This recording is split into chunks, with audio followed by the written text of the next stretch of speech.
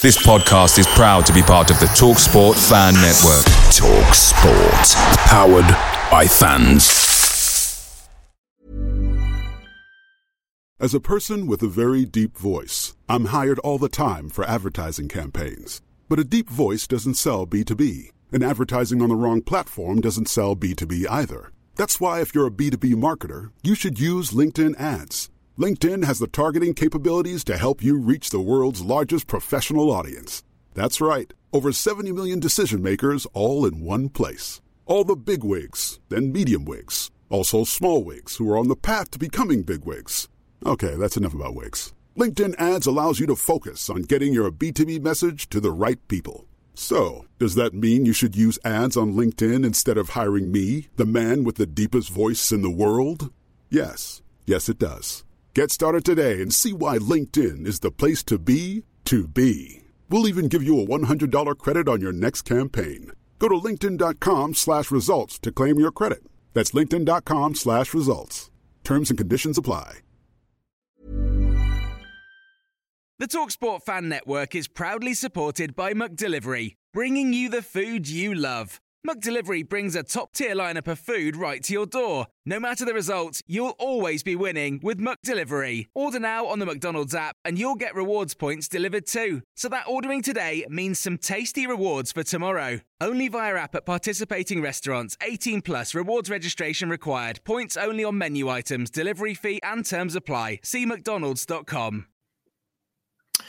Hello again and welcome to Talking Devils. I'm your host Dave Murphy, and once again I'm joined by former Manchester United and current Morecambe centre-back Scott Wootton. Scott, how are you doing today? A bit of snow in the UK, I believe? Yeah, heavy snow. The country, we go crazy when we get about 2 inches of snow. No one knows what to do. So yeah, but it's nice coming up to Christmas. Obviously got a young family, so they're getting excited, thinking obviously Christmas, Santa's coming and all that.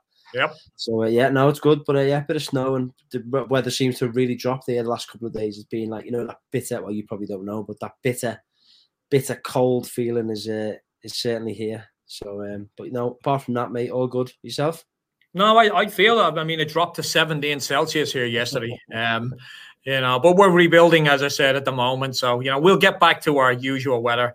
I think tomorrow's going to be 20 degrees, so still jacket weather, jeans, but we're getting there. We're getting there. We feel the same struggle, mate.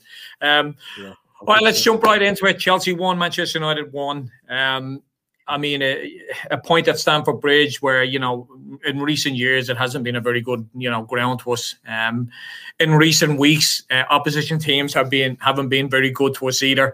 Got absolutely smashed by Watford last week away. I saw the lineup, no Ronaldo. I had my doubts about that. I thought we were going to get another pasting, if I'm honest. Chelsea really on fire at the moment, sweeping teams aside, smashed Juventus during the week. But then, as we all know, Scott, you know more than anyone. New manager bounce, stuff like that. I know Carrick is only the interim until the interim comes in, but still players always seem to step up. Very one-sided game, if I do say so. I'm happy with a point, even though I hate dropping points. I'm happy with a point, considering everything that's gone on in the past week. Manchester United won, Chelsea won. What was your view on the game itself? Yeah, I thought it was a pretty solid performance. I think the mentality of the team was to go there and obviously not get beat. I was the same as you. I was pretty surprised at the lineup. Obviously, no Ronaldo. Straight away you're raising your eyebrows and you're thinking, has that come from the new manager? Maybe what's gone on there.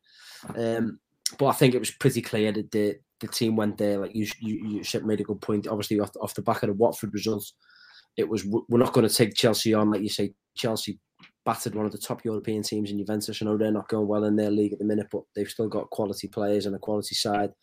They battered them in the week. Chelsea, they were going top of the league. They're going high. It was the clear mentality of the group was to go there and not get beaten. I think you're seeing that. Pack obviously went with 4 central midfield players, packed the midfield. I mean, Chelsea did still play well. United rode the luck a bit at times, but I think coming off the back of a point at Stamford Bridge hasn't been a good ground for United over the years, as I know. So yeah, I think I don't want to bring that up. I didn't want to. I think you take a point before the game and move on. A lot of controversy around the penalty. For me, I mean, the rules are the rules. You know, we've seen penalties that have been given this season, last season with VAR and everything. You know, as a defender yourself, are you disappointed with Wan-Bissaka? Or are you disappointed in the fact that, you know, the rules say that that's a penalty? No, I just think it's a bit clumsy. I think the one thing you're always taught as a defender, or especially as you get older, is don't give the referee a decision. I mean, listen, you know, I gave a penalty away at Stamford Bridge I still to this day don't think it was a penalty, but I can easily see why, because I gave the referee a decision to make. Wan-Bissaka did the same. He's, you know, even if he gets a bit of the ball, when the legs are tangling and it's all so close, and he takes that, looks like that swipe, the noise of the crowd, the players, the referee gives you that. When you get to now with the VAR and they get to the chance to look back at these moments in slow motion and they look at it from all different angles, you know, you can easily see why he's given a penalty. So just think it's difficult in the heat of the moment. You see the ball as a defender, automatically you think, I've got to clear this. Wan-Bissaka's thinking, I've got to smash this as far up the pitch as possible. But you know, on the flip side, if it happened against United, you'd be wanting a pen all day long. So I don't think you can have it both ways. So I can understand why it's given a penalty. I mean, the good news coming out of Stamford Bridge is Thiago Silva is not actually dead, even though it looked that way. But, you know, I'm glad there was a stand at one end of the stadium, because the guy rolled so much, I thought he was going to roll into the Thames. So I'm happy there that he's okay. Jadon Sancho scored his first goal for Manchester United during the week, an absolute cracker.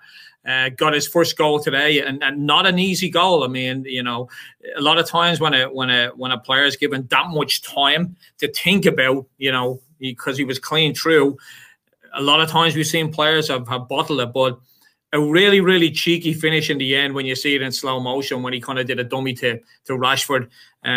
Jadon Sancho has a history of starting off very slow in his Borussia Dortmund seasons, and then all of a sudden he explodes. Is this what we're going to see right now? The real Jadon Sancho that we thought we were buying in the summer?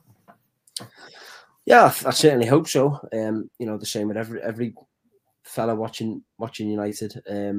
Like you say, I think there's a history there of well, first and foremost, the history is stats, his numbers are incredible, off the charts, really, for a young wide player. And it just shows you, I think, getting that first goal in midweek, even though it wasn't in the league, it was in the Champions League, the confidence that will give him is invaluable. And I think often them attacking sort of flair players, they need that goal or that real good assist to give them that, to almost for him to stand up and be like, yeah, you know, this is what I've done in Germany. Now I'm ready to bring it to England, and that'll give him such a confidence boost that hopefully, you know, we'll see a different Jadon Sancho to the one we've seen in the early weeks of the season. Like I say, that goal midweek, he took his goal really well again today, and hopefully now he can continue that, because, you know, a big fee, big pressure from what he'd done off the back of his record in Germany. It hasn't obviously worked out for him as we were all expected and wanted so far, but no, like I say, this week would have done his confidence the world of good. And, you know, the German manager coming in, he would have seen him more than all of us. So I'm sure he'll find a way of getting the best out of him. So yeah, hopefully this week's been a huge turning point in his Man United career. Big question, obviously, Cristiano Ronaldo sitting on the bench. I mean, it's easy to say when you draw 1-1 at Chelsea, and it is deemed a good result, that it was the right decision. Cristiano Ronaldo is a hot topic at the moment for Manchester United, and especially with, you know, the new coach coming in, is very you know, his style of football, we're led to believe will not suit someone like Cristiano Ronaldo. You know, his style of football is to chase people down and, you know, win the ball back as soon as possible rather than coming back and defend the ball. Cristiano Ronaldo, we all know, we've said this many times, best player in the world, one of the best players ever. Does Cristiano Ronaldo need to change his game to get into this team now? Because if we're looking at the future today, Cristiano Ronaldo doesn't actually, you know, fit into that style of play. Or we looking at a situation whereby he's such a phenomenal player that, you know, players like him can just adjust to that. I just don't see Cristiano Ronaldo chasing balls around the pitch, even at 26, let alone 36. It's just not his style, and it's not the best way to utilize Ronaldo. For me, Ronaldo starts every game. That's just the way I am. You know, and Solskjaer said it, when you have people like Ronaldo on the pitch, you always have a chance, whether it's the first minute, whether it's the 90th minute. You know yourself, Scott, as a defender, we spoke about Ronaldo in the past. You said he would be an absolute nightmare. You can't turn off for 1 second. That's still the Ronaldo I see today, regardless of his age. He still has the fitness levels of a 24, 26-year-old. Does he fit into Ralph's new team?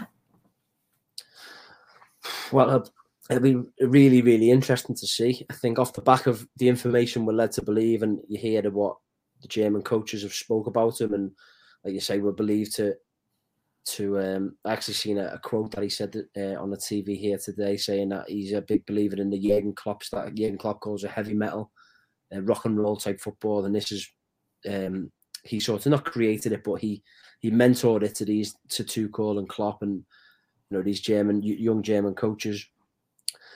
And ultimately, if you're going off that, then you'd have to say that Ronaldo doesn't fit into it. Look, for his greats and the records and the Ballon d'Or, all for what Ronaldo's done, I don't think Jurgen Klopp would pick him.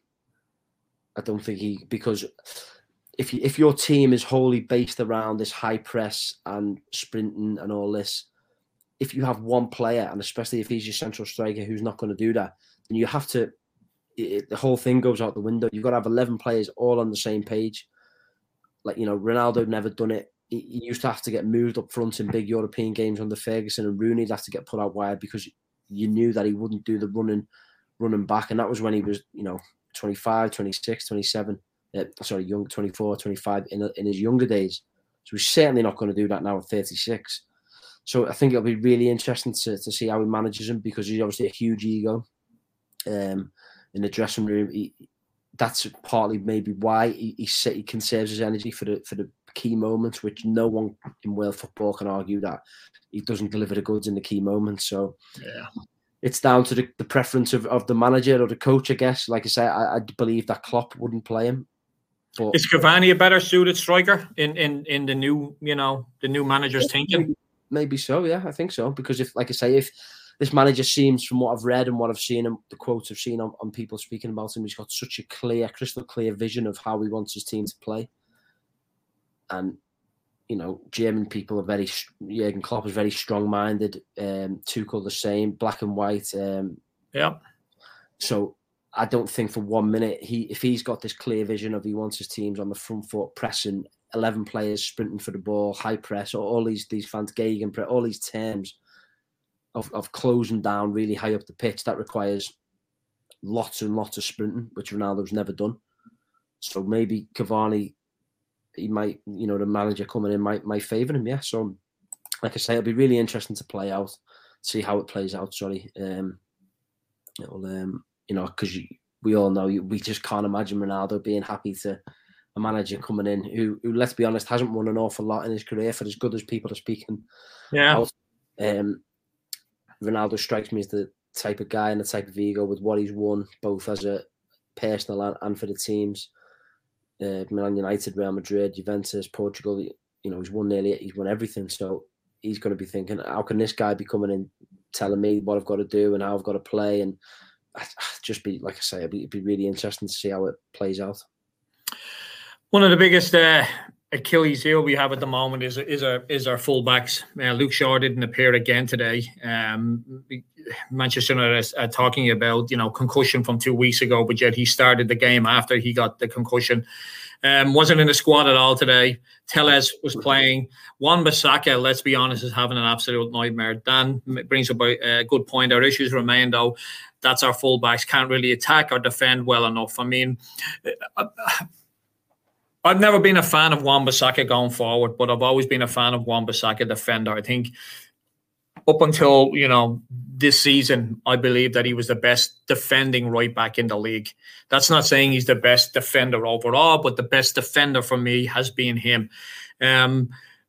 Dan brings up a good point. Our attacking options, as defenders is not great. Luke Shaw, after the Euros, we spoke about this the last time. He's come back a completely different player. I mean, he's a shadow.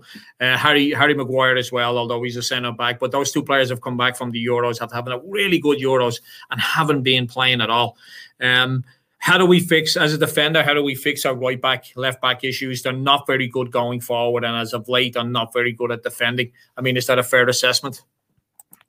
Yeah, I think it's spot on. I agree. I think Wan-Bissaka has always had question marks. I don't think he's ever shown at Palace or United is that quality in the final third, or that touch, or that real just quality, I guess, from crossing areas or 1v1, and that's fine. Maybe that's just not the player he is. He like you say, I completely agree. 1v1 defending for 2 or 3 years, Palace, and when he first come to United, I've never seen anyone get the better of him. He just had them really long legs, and he just get his foot round from anywhere. And like I say, I've never seen anyone get past him.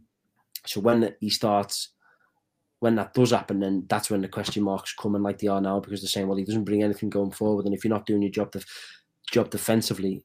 Because you can always put up with one. I remember Raphael was a superb fullback going forward, but he always had his question marks defensively. But because he was given so much attacking wise, and United were obviously a much more attacking team, you sort of not accept, but you sort of let a few defensive things go. Whereas Wan-Bissaka, you sort of say, well, okay, he's not great going forward, but he's defensively so good. It's very rare. There's not even Patrice Evra. What a player he was. He had his question marks defensively, letting people run inside him sometimes. There's a few players who constantly got the better of him 1v1. There's not many Gary Nevilles about, or really top full. Even, listen, I know I keep going about Liverpool, but Trent, arguably one of the best fullbacks in world football in terms of his quality and his assist, his passing. But again, huge question marks defensively. So it's very rare you get both. I just think when your strength starts to falter a bit, that's when obviously the huge question marks come. In terms of how you solve it, I don't think you're ever going to get Wan-Bissaka to be a marauding attacking fullback. I just don't think it's in his makeup. I don't think he's got them attributes. I think he is a solid 1v1 defender. And on the other side, it's interesting actually. I seen Gary, he was talking more about Harry Maguire, but Gary Neville was saying it happened to him once when he had such a good Euros, and because of the lack of rest and the relentlessness of the English season, game after game, he called it a post-Euros syndrome. And I think Maguire and Shaw, I think they both played really, really well last season for United. They both had really good Euros. And I just think the physical input, the mental input, the lack of rest, you come back and for no particular reason, you're probably not doing anything different in the training, anything different in the preparation, but things just aren't going right. And listen, I've never played in the Euros or obviously anything like that, but listening to the people who have and what they've said from their experience, I think they're just going through that. I believe them two especially will turn a corner, and wherever it is, they'll come back and be top players for United, I believe, Shaw and Maguire. Well, I mean, I think Harry Maguire needs maybe a week off on a vacation. Just hopefully he doesn't choose Greece this time. Yeah, but honestly, something like that could be the best thing for him. Just go away, have a rest. Don't do anything physically, mentally switch off. And honestly, it's amazing what that can do for the player. I think when you listen, since he got rushed back, there was a game on it. He played, and it was at Leicester away. He should never have played. Yeah, and I think he should have never played that game. Yeah, he obviously clearly wasn't fit, but there's no hiding place when you're playing at that level. It's all over TV. Your performance, every bit of your performance is analysed and scrutinised. So he would have lost confidence from that, knowing that even though he knew he shouldn't have played, probably because he wasn't fit. But then he's had a massive drop off in confidence. His forms clearly, he's not playing anywhere near as good. So that a week away could be the best thing for them. I mean, you mentioned Trent Alexander, and you made a very good point. Is that when it's going good? Because for me, I think he's a very bad defender. Every team that play against Liverpool, that's where they concentrate their attacking on is down his side. But because he's racking up the assists, he's scoring some goals. It's kind of hidden. And Wan-Bissaka, while he was playing very well as a defender, his attacking side, although there was, people were still criticizing him on social media, the media wasn't really going after him. The media will go after him now. I know they will. And that's the fine line between either being on the good side or the bad side of the media. For me personally, I think we have a couple of players that need a rest. Harry Maguire is one, and I think Bruno Fernandes is another. Bruno Fernandes today, I've always people have criticised Bruno for giving the ball away a lot. For me, it's always, he's only one of the players that will try something. He's the only one that will try that long pass. He will try that, instinctive little touch around the corner and stuff like that.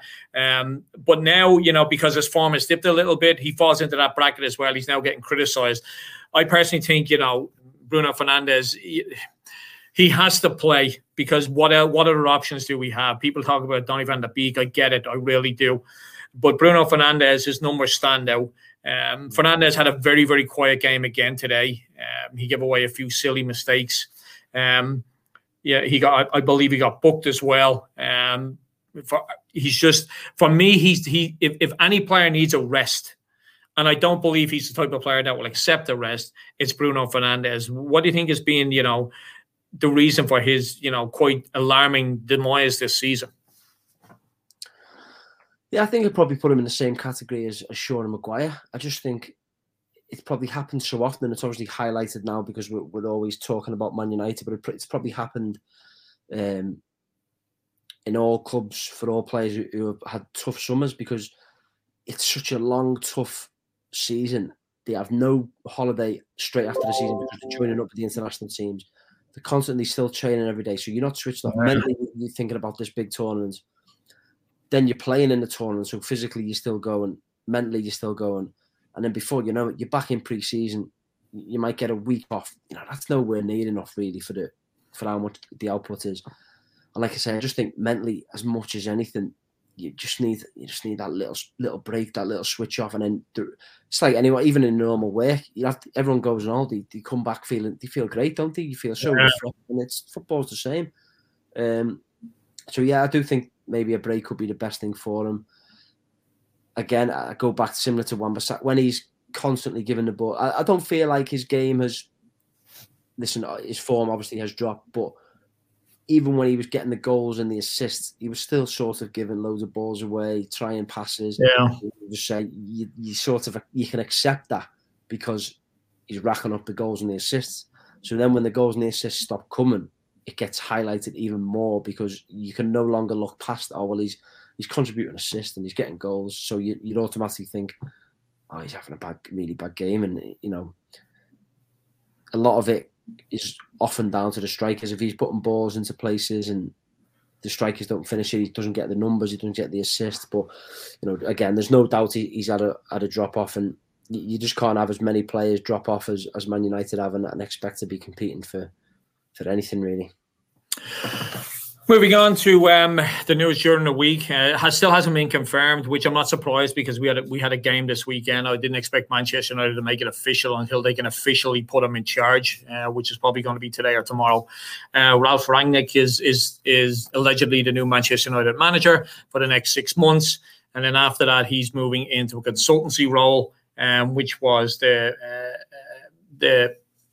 delay in actually getting him in. He didn't just want to come in as an interim coach. He wanted to actually have some kind of role after that. I think me personally, I'm absolutely stunned that Manchester United are now making footballing decisions and not business decisions. Imagine that. Imagine a football club actually making a football decision.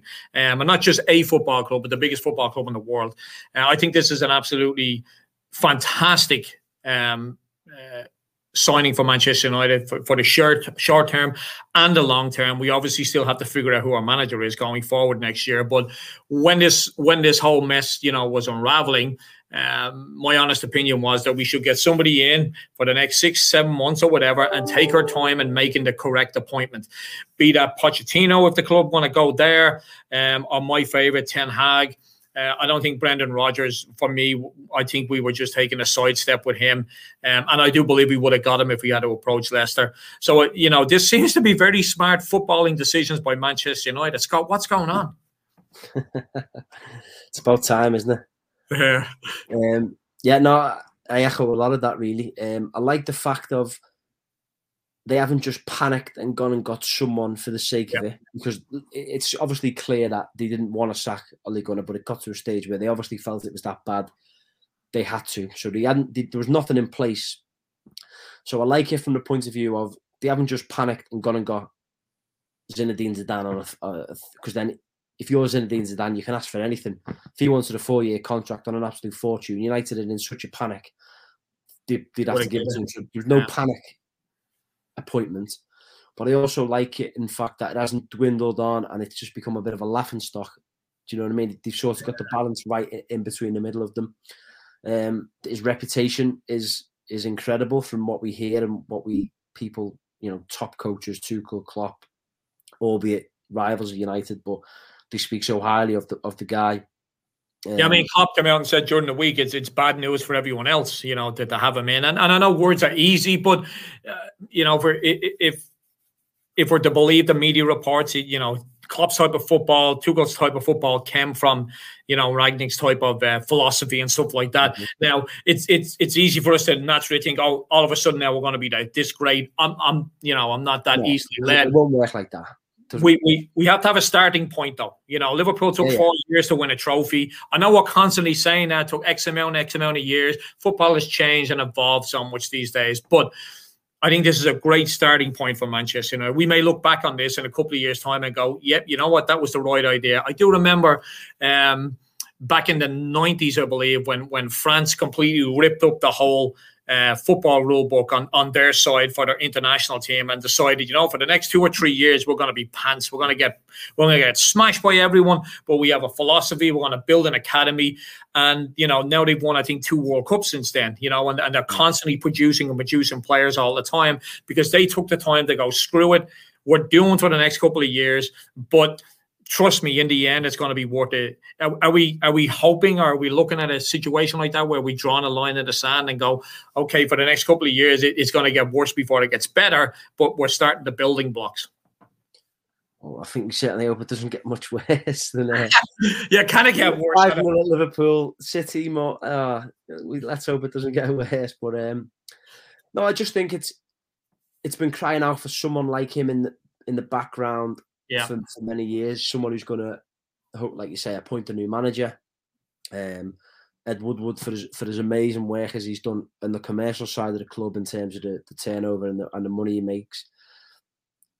That doesn't mean that football's such a unique and specific sport. We've never had football people at the top, though. That's the problem. Yeah, exactly. Like I say, so Ed Woodward is famed for his amazing commercial work, but he's just not a football person. That was clear from the appointments. One thing I'm amazed is how Alex Ferguson was never that person from the get-go. I can understand why people would not maybe want him as the sort of figurehead overlooking him, but maybe once the first manager goes and Moyes goes, he could have came in, or he was at least be consulted. The rumours you hear is that he wasn't asked or given any advice for anything really, which is sad to see. But like I say, it's good to finally see that there will be that person in place who hope. I hope he also come in and say he's going to make the signings, who's going to bring people to the clubs, coaching staff.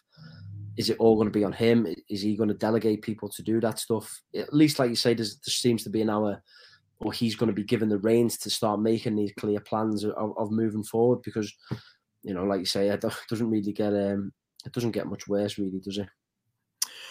Dan has made a good point, which I've been bleating on about to anyone that wants to listen to me, is that, I personally believe we have a very, very good squad. And I felt that we were in the same position Chelsea were, when Frank Lampard was there, a very inexperienced coach who had, hit a wall. Chelsea made the decision. He brought in Tuchel, who now has them, firing on all cylinders, albeit they couldn't beat us today.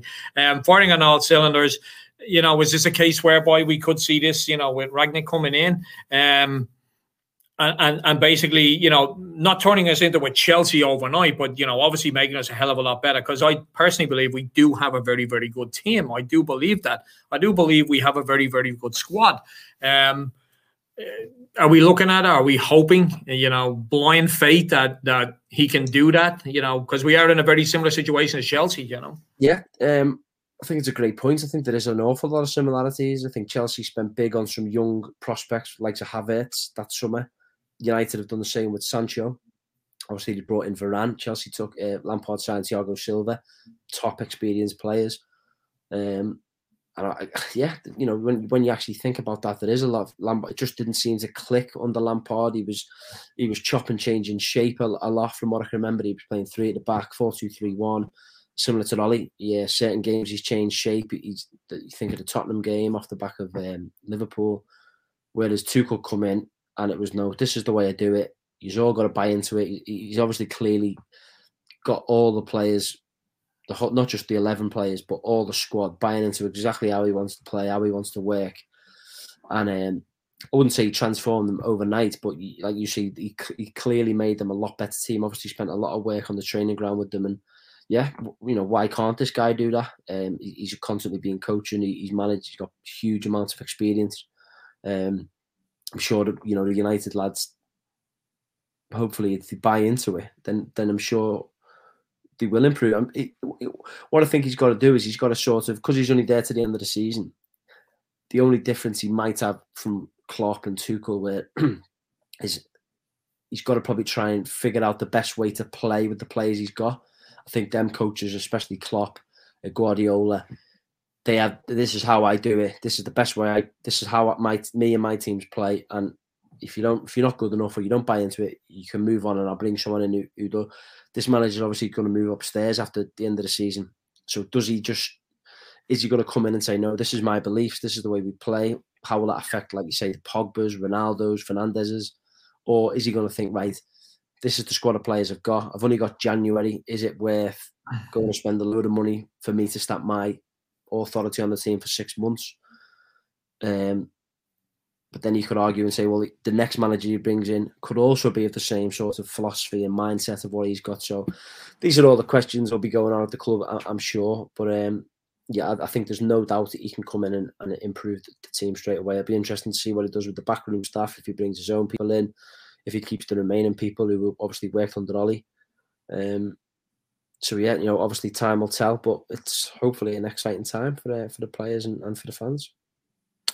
So, one of the biggest complaints that we've had is that Ollie has gone, but his coaching staff has stayed behind.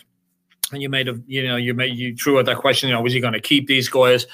I did read a very good article to say that there is a lot of thought process in keeping them and turning them into very, very good coaches, the way he did with Klopp and with Tuchel and people like that.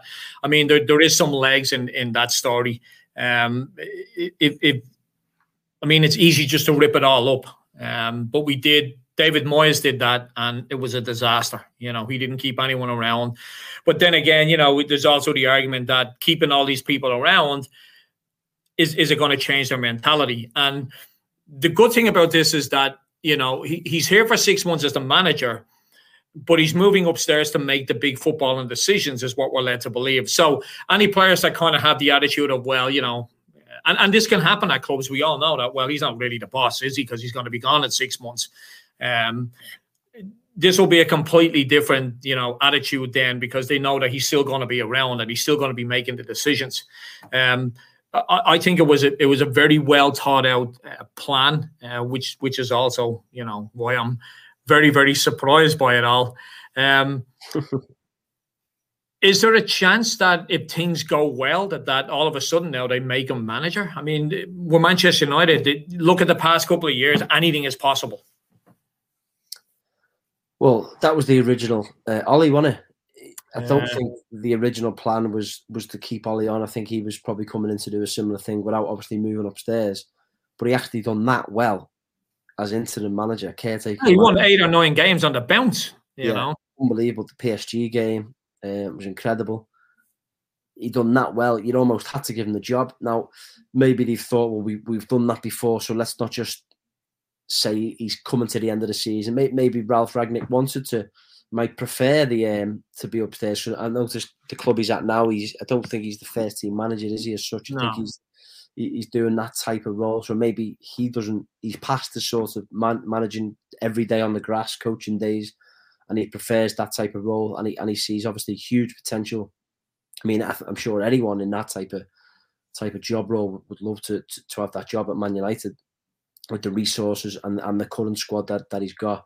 So maybe partly it was him.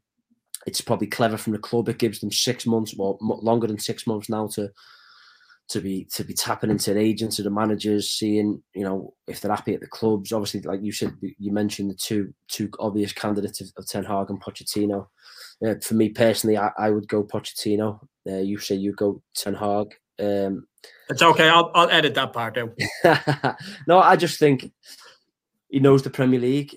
He's managed PSG. Have got huge expectations. I know the French league isn't up to much, but I don't think the Dutch league really is either. No, that's a fair point.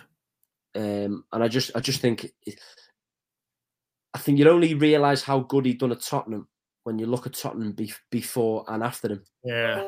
That's one thing that just sticks out to me. I think he was so close with that Tottenham team. The year Leicester won the league, Champions League final, constantly, and it wasn't even a question really if Tottenham were going to make Champions League under Pochettino. Yeah, he didn't win a trophy. We all know that. But it just shows you, since he's left and before he took the job, what he did with that Tottenham team was incredible. I think the way he played, he brought young players through. It ticks all the boxes of what Man United have done in terms of, like I say, bringing young players through, playing front foot, attacking football, fast play. You know, I don't know enough about Ten Hag really. But I've gone off topic a bit there. Going back to the original question, I don't think they will, probably, no matter how well he does. I think they'll stick to the original decision because off the back of what's obviously happened with Ollie. As a professional footballer yourself, I'm sure you've been in teams where the manager has been changed throughout the season, or a new manager has come in, or you've gone to a new team and a new manager has come in. So the question I have is, you know, Rangnick's coming in now. We're led to believe this week. Between now and, you know, January, there's like 150 games that teams have to. There's, you know, that's an exaggeration, but there's a lot of games coming thick and fast. Is this a good time for him to be coming in? Because, you know, games are going to keep coming quick and fast, or, you know, will he not have enough time to actually get his ideas out onto the pitch, because you're constantly, you know, Sunday, Wednesday, Sunday, Saturday, Wednesday, Tuesday, Monday, Saturday, and then over the Christmas period, you know, a manager like him, like one of the things Klopp and Pep have said when they came to the UK was like how crazy it is that all these games are being played, but that's what we're used to. That's what we love as supporters. We love our Boxing Day games. We love our New Year's games. We love our game a couple of days before. It kind of makes Christmas a good time of year for football. But is this a good time for him to come in to be able to create his own thinking and his way of playing? I mean, if you're in that team and a new coach comes in, how long does it take for a coach to get his idea? Because us as supporters, we think, well, it takes a day or two. He puts it up on the board and he goes, you're here. Lingard, you're in West Ham. Let's get out here and let's move. How do we, you know, how long does it take for a manager to actually implement his thought process and get the players to buy into it? Is this a good time for that? Or is it like it could have been, you know, it would have been better after Christmas when, you know, he has more time on the training pitch? Yeah, I think it's far from ideal from that point of view. Obviously, like you say, what we hear about is philosophy and the way he wants to play. Anyone trying to completely change it in how a team plays, it needs time. Some obviously managers work a lot quicker than others. Tuchel, some managers might just look at it and do slight tweaks. But from what we're hearing about Ralph Rangnick, and it's a similar style to Klopp, you know, United are one of the lowest running teams in the league this season. Yeah. Now, if he's trying to get these players, you can't just flick a switch and all of a sudden they, off the back of what you're saying, he's pointing on a tactics board. It's just not going to work. It's going to take time for them to up the fitness levels. That takes time in training. It's not just a case of saying, right, we're going to play high press and Sancho, you're going to sprint 30 meters to close him down. Ronaldo, you're going to sprint 30 meters to close him. That takes time. It's all got to be in tune. There's going to be a couple of games where they'll get it wrong. So it is a long process. But like I say, a lot of it takes time on the training pitch, videos, video analysis, video in the training, video in games, reviewing the games, showing the players what he liked, what he didn't like. I think it highlights the job Tuchel done at Chelsea is fantastic, really, and how he done it all in that one season. But like I said, one of the biggest things for me in terms of the running stats, if he's trying to go high press, that'll take.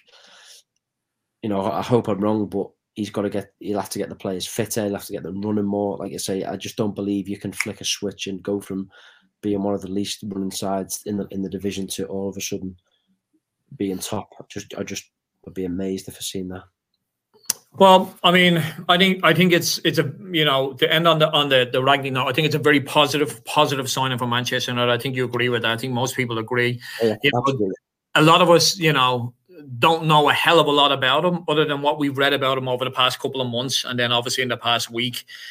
He seems to be, a very astute and very, a very good coach, and he has a certain way of playing.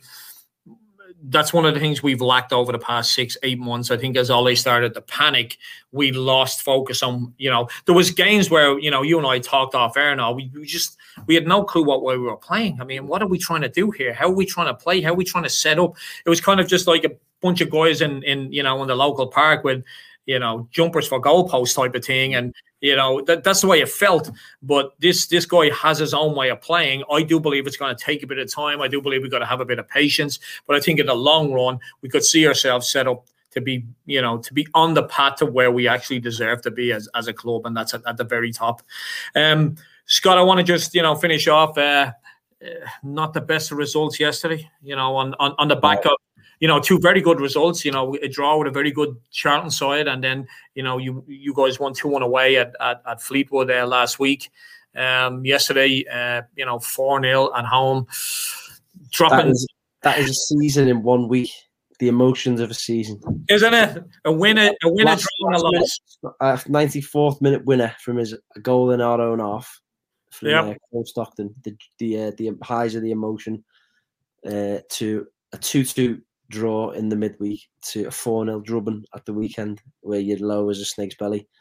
That's just football. It's like I always say, it's so important not to, obviously, listen, we have to learn from, put things right and change, maybe tweak certain things. And it's never good getting beat 4-0 at home. Well. But last week we were on top of the air, in a derby game, winning 2-1. It's crazy. There's so many games. We've got the FA Cup next week. It's just, you can't of course, be disappointed, but you can't be down in the dumps when you lose, and you can't be high as a kite when you win. So, yeah, been a decent week, 4 points. Not too bad, but it's important. We learn, but we don't dwell on Saturday.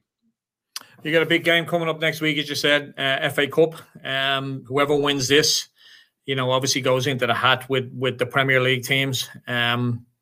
It's by no means an easy game, and especially, this is the semi-final for a lot of teams lower down the leagues. This is it. This is the one that could make or break financially the club for the next 3 or 4 years. You get a team that's like the team you guys are playing. I was just going to say it's obviously a big game. Massive for them. Massive for them. Imagine what it's like for them.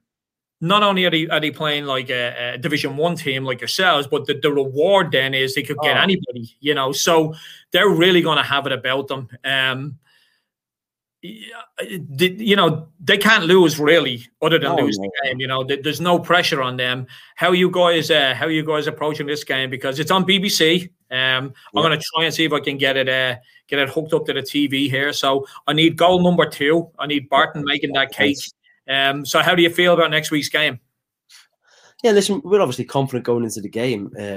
It's a game that, in terms of the levels and the quality, we should win. But like you say, that gives Buxton absolutely nothing to lose, So it's on AstroTurf, which is I didn't know that. Is not what we're used to playing on.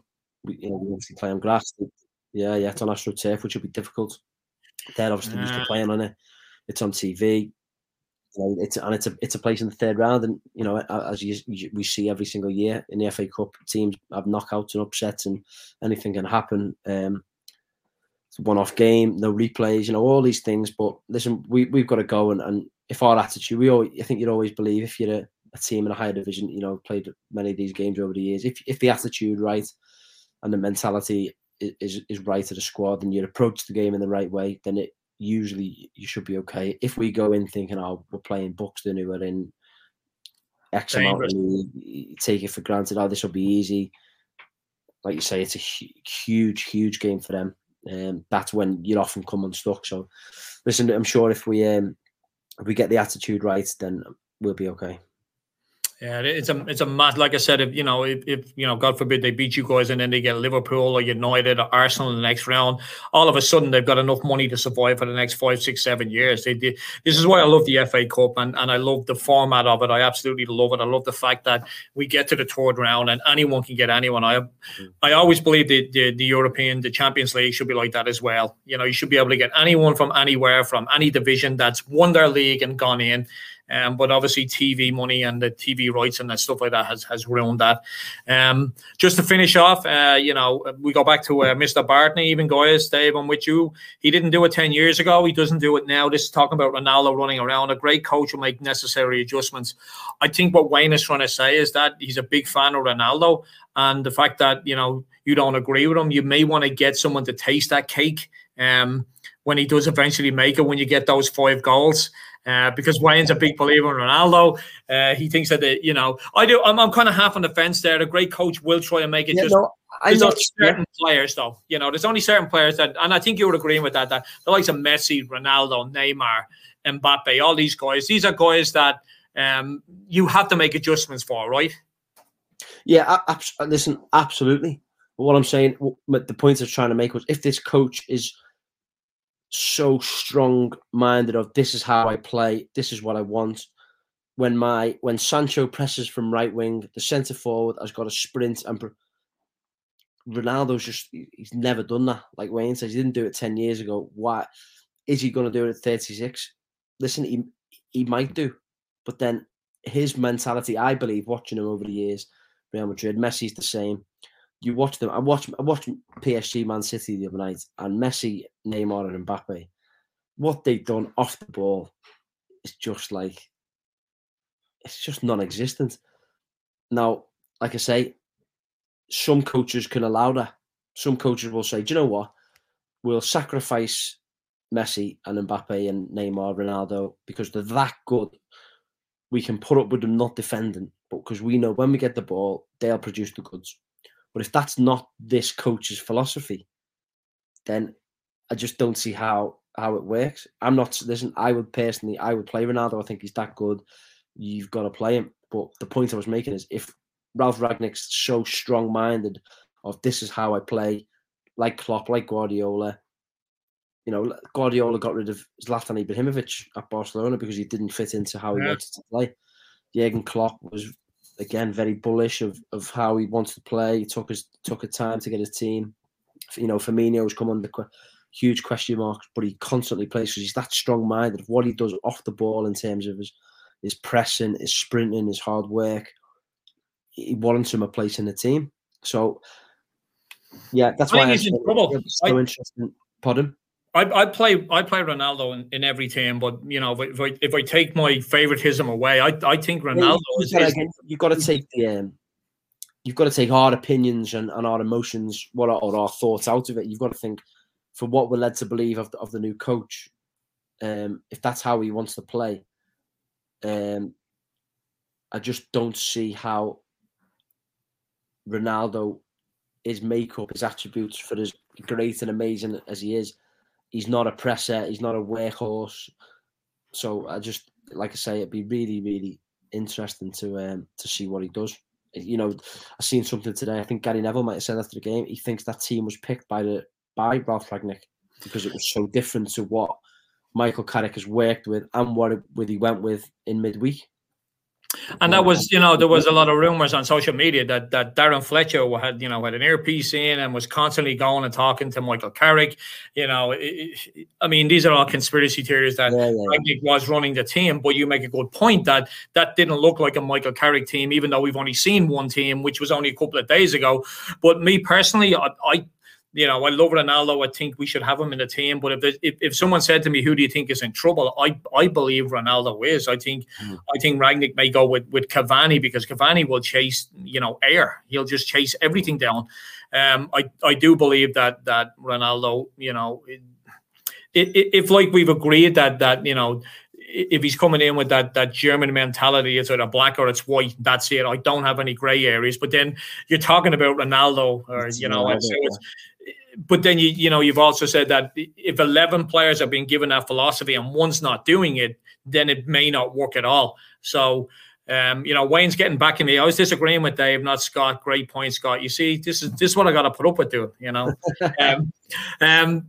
I do. I personally think Ronaldo, if anyone's at risk in that forward line, I think it's him. But then again, he's not that type of player. So time will tell whether he can work around that, or whether he's going to go, you know what, if you're not going to chase, Cavani will literally chase anything. So I'm going to put him in. So you need to adapt your game. Maybe we get that. I don't know. I don't want to think about not having Ronaldo on the team. That's my I really don't. So anyway, to finish off, best of luck next week. We got a big game last thing. We got a big game on Thursday against Arsenal. How do you see that going? Arsenal come into a bit of form. 3 games into the season, they were bottom with no points. Now they're above Manchester United. Anything can change. Manchester United starting to come into a bit of form. I mean, we've had a win. We've had a very tough draw. We're at home Thursday night. New manager will more likely be in place then. How do you see that one panning out at Old Trafford? I think I'm more just looking forward to see what's going to happen over the next few days, and if we're led, the rumours are that strong. I think it's only a matter of time before he is announced. I'll just be more excited to see what he can change in such a short space of time. Are we going to see the team sprinting all over the pitch, closing people down? Is he going to have that effect so fast? That's what I'm more looking forward to, really. Arsenal, like you say, have in a good run of form themselves. Even that, you look at that now, how long it took Arteta to finally get some. It took him a few transfer windows. It took him a while to get all the players buying into how he wants to play. These things take time. But for that game, personally, I'm just looking forward to seeing what impact the new manager or new coach could have. Yeah, that's what I'm looking forward to most. I mean, Michael Carrick has done a hell of a lot better than that I thought he was going to do. I mean, when we left all that coaching staff behind, it blew my mind, and then he made that big decision midweek with Bruno Fernandes, and he made a even bigger decision today, if it was his decision, to leave out Ronaldo. And he's got 2 very good results out of it. Maybe Carrick's at the wheel? No? I definitely don't want to see that. Scott, as always, we appreciate your time. Best of luck next week. I'll definitely be tuned in. Get back into the starting team. Win the 3rd round. I want to see you, marking Ronaldo at Old Trafford. He won't be playing. Good point. Will he not be playing because he doesn't get picked, or because he doesn't want to come up against you? I mean, that's the debate out there at the moment. So, all right, mate, as always, thank you very much. I appreciate your time, and people that are listening in, appreciate it. Anyone that's looking at this on iTunes or all the other apps that we're on, appreciate it. Leave myself and Scott some comments. Appreciate all the questions. If you haven't subscribed, please hit the subscribe button. Talk to the Devils, and we'll see you next week. Hopefully with a new manager in place and a couple of solid wins. Away days are great, but there's nothing quite like playing at home. The same goes for McDonald's. Maximise your home ground advantage with McDelivery. Order now on the McDonald's app. At participating restaurants, 18 plus, serving times, delivery fee and terms apply. See mcdonalds.com.